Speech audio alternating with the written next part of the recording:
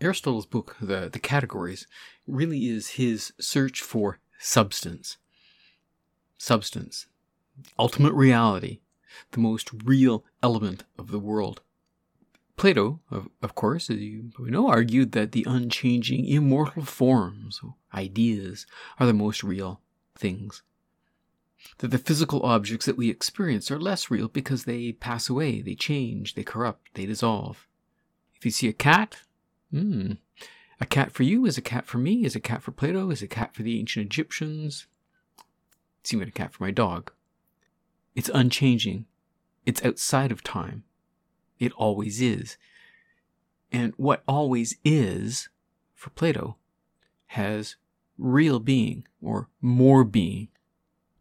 Things that come and go and vanish have less being. Well, in Categories, especially chapter 5, Aristotle puts Platonic thinking on its head. He makes it clear that what can be most fully called substance is an individual object. This person, this horse, this chair.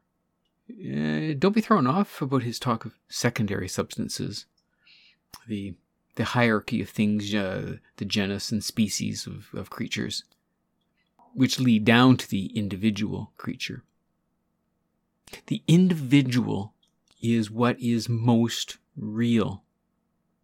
So, he really wants to point out that this primary substance does not admit degrees.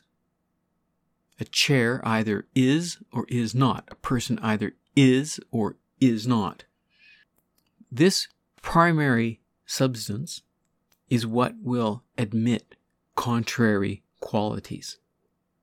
I can be white. I can be pale-skinned. If I stand out in the summer sun, I will suddenly become burnt and red. I can take a pen and dip it in pink ink, and now I've got a pink pen rather than a blue pen. Things can change. They can take on different colors. What was white can become black, for example. So the primary substance, the things in this world, can receive different, they can have different predicates. Remember, that is what the word kategoria means in Greek. It's a predicate. We can say different things about the substance. It can change its place, its location. We can talk about it in time. All of those categories that were listed in chapter 4 of Categories, they all depend on the physical unit, the simple thing in the world. It's the starting point. The existence of everything else depends on that particular little thing in the world. So when we talk about admitting, say, contrary qualities, you can see where he's going with this. The world changes. And what changes in the world? The things in the world change. Things in this world can change. How do they change? How is change possible? What do we mean by change? This is going to lead us into his discussion in the physics. Really, we're going to talk about what happens in change. In his book, The Physics, he'll start talking about 4 causes: material, formal, efficient, and final. But these causes are not to be thought of as causes in our modern sense. Rather, the word cause, it's the Greek word aition, and it really is a principle of explanation, which must be fully understood if we are to really know a thing. In the case of a statue, for example, we need to know the material cause. What's it made of? Bronze? Marble? What? The formal cause. What shape does it have? Does it depict a dog? Is it a person? What's the form? We need to know the efficient cause. What initiates the imposition of the form on the material? An artist, obviously. So an artist looks at a large rectangle of marble and says, this is what I will carve it into. I think of Michelangelo looking at his gigantic block of marble, and as he said, I saw David. I had to release David from this marble. And of course, the efficient cause really is a primary source of that change. And finally, there's a final cause. Why? Why did it come into being? Well, in the case of the statue, the artist probably had a contract to create a statue. But there's a final cause. So we need to know all these four things to fully explain something and why there was change. The material, what's it made of? What's the material substance here that's being changed? What kind of form is being imposed on it? Who is doing it? Or what is the source of that change? And why? It may be tempting to think of the material and formal causes to somehow lie within the object, and the efficient and final causes outside the object. But this is not what Aristotle wants to get at. First, he's not really thinking here of the object, but of the process of change. In living things, these causes all coincide. So let's take a look at, say, a pine tree seedling. It has a material cause of wood. That's what it's made of. It has a formal cause, pine treeness.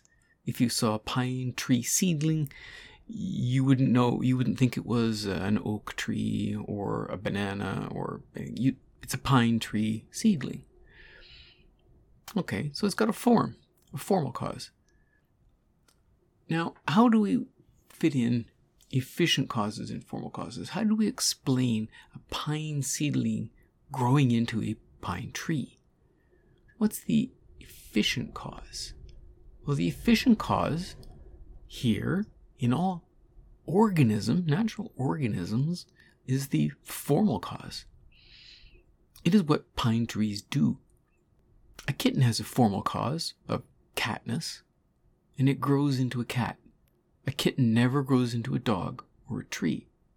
The formal cause, the form which the organism has, will guide or shape, direct the method of development, the path of development. The last cause catches many people. It's the final cause, the purpose clause. And they say, wait a second here, the purpose of a table or a chair, very easy to understand. I know what that is. But can we really talk about the purpose of a horse, the purpose of a pine tree? Do we want to say the purpose of a horse is pulling a wagon, or the purpose of a pine tree is to provide wood for buildings? Well, no, Aristotle does not want to say that, because in those cases, the final cause is external to the object. He wants to find a final cause inside the object. For the very same reason, he also does not mean that God is the efficient cause of the world, guiding the generation of all living things. God, too, for Aristotle, would be external. How can there be an internal cause, an internal aition, explanation for change? The answer lies, I think, in understanding what he means by the word telos. Telos is the end towards which the plant or animal moves. The organism does not have a plan or intention. Instead, every living thing develops in a way that is directed by something internal. A kitten always develops, providing the conditions are right, into a cat, never a dog. A pine seedling always grows into a pine tree, never an oak tree. In other words, in nature, the final cause and the formal cause come together. The purpose of every organic thing, every living substance, is to become an adult. And by an adult, he would mean able to reproduce. That is to say, able to provide the form into a new thing. I've used examples of things growing. The idea of growth is important here. The form inside a natural thing is what it is and shapes the development of that thing to move from a potential instance to an actual instance of the form. A kitten has the form of a cat, but is potentially a cat. It becomes an actual cat as an adult. Lastly, what is the efficient cause inside the natural thing? Again, the formal cause is what produces the changes, moving the thing or organism from seed to adult. So in general, the embryonic substance or thing can be called by what form it has. This form comes from the parent. The form does not arise from just anywhere. It must exist prior to the seed or the embryo. There must exist, in actuality, another actual substance containing that form. An animal must exist beforehand if an animal is produced. So, there is the age-old question, what came first, a chicken or the egg? Aristotle would say a chicken must come before the chicken egg, in other words.